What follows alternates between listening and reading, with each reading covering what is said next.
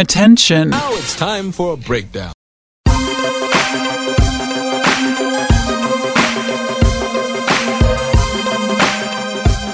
What up, though, y'all? I'm Joe Quan the Hooligan with another Hooligan Report.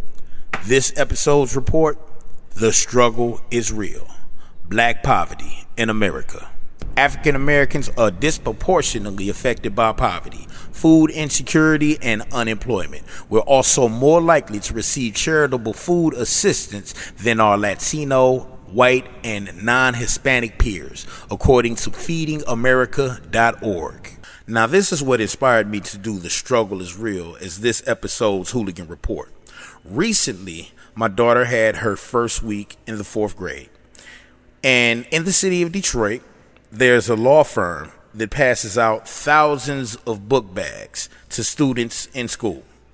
And it has come to my attention that thousands upon thousands of parents rely on this free book bag with school supplies for their children.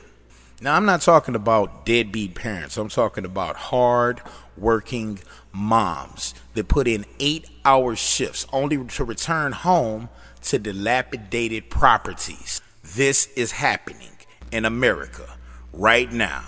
The home of the middle class, ladies and gentlemen. This is happening in the city of Detroit right now. The city that built the middle class in the black community, as well as other communities. And you know, when I listen to hip-hop these days, I hear rappers talking about so much material stuff. And when I have conversations with folks who like this shit, they tell me that, well, I'm getting tired of hip-hop that talks about being poor and the struggle, and this music is my escape. Well, here's the problem with that. When a problem occurs, you can't just stick your head in the sand like an ostrich and hope that the problem goes away. Just because you can't see it doesn't mean that the problem is not there or has failed to continue existing. When you ignore the elephant in the room, all the elephant is going to do is shit in the room. Now you've got to deal with the elephant taking up space and the smell of the elephant shit.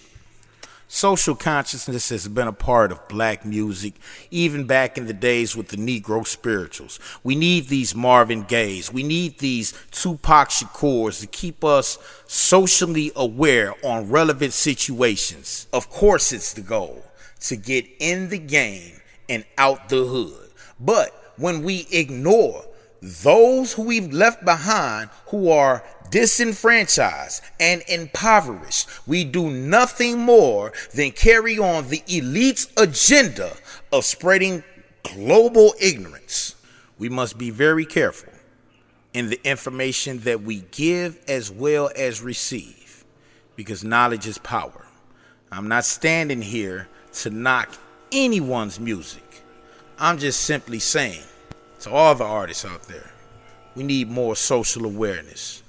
The struggle is real. Recently, outside of my job, fellas was listening to some music from their Bluetooth speaker from their phone, and the rapper I heard them listening to was talking about, I don't fuck with broke niggas, they don't speak my language. Meanwhile, the niggas listening to this shit is trying to order discount food from us. Ironic, isn't it? Now, folks always talk about, we need to raise the minimum wage. Well, the only thing that's going to happen is the price of gas is going to go up. The price of food is going to go up. Oh, wait, shit is already going up. So I guess that ain't working. We need information in this battle against poverty, in this battle against being disenfranchised, if we are ever to get out of the struggle. And the struggle is real.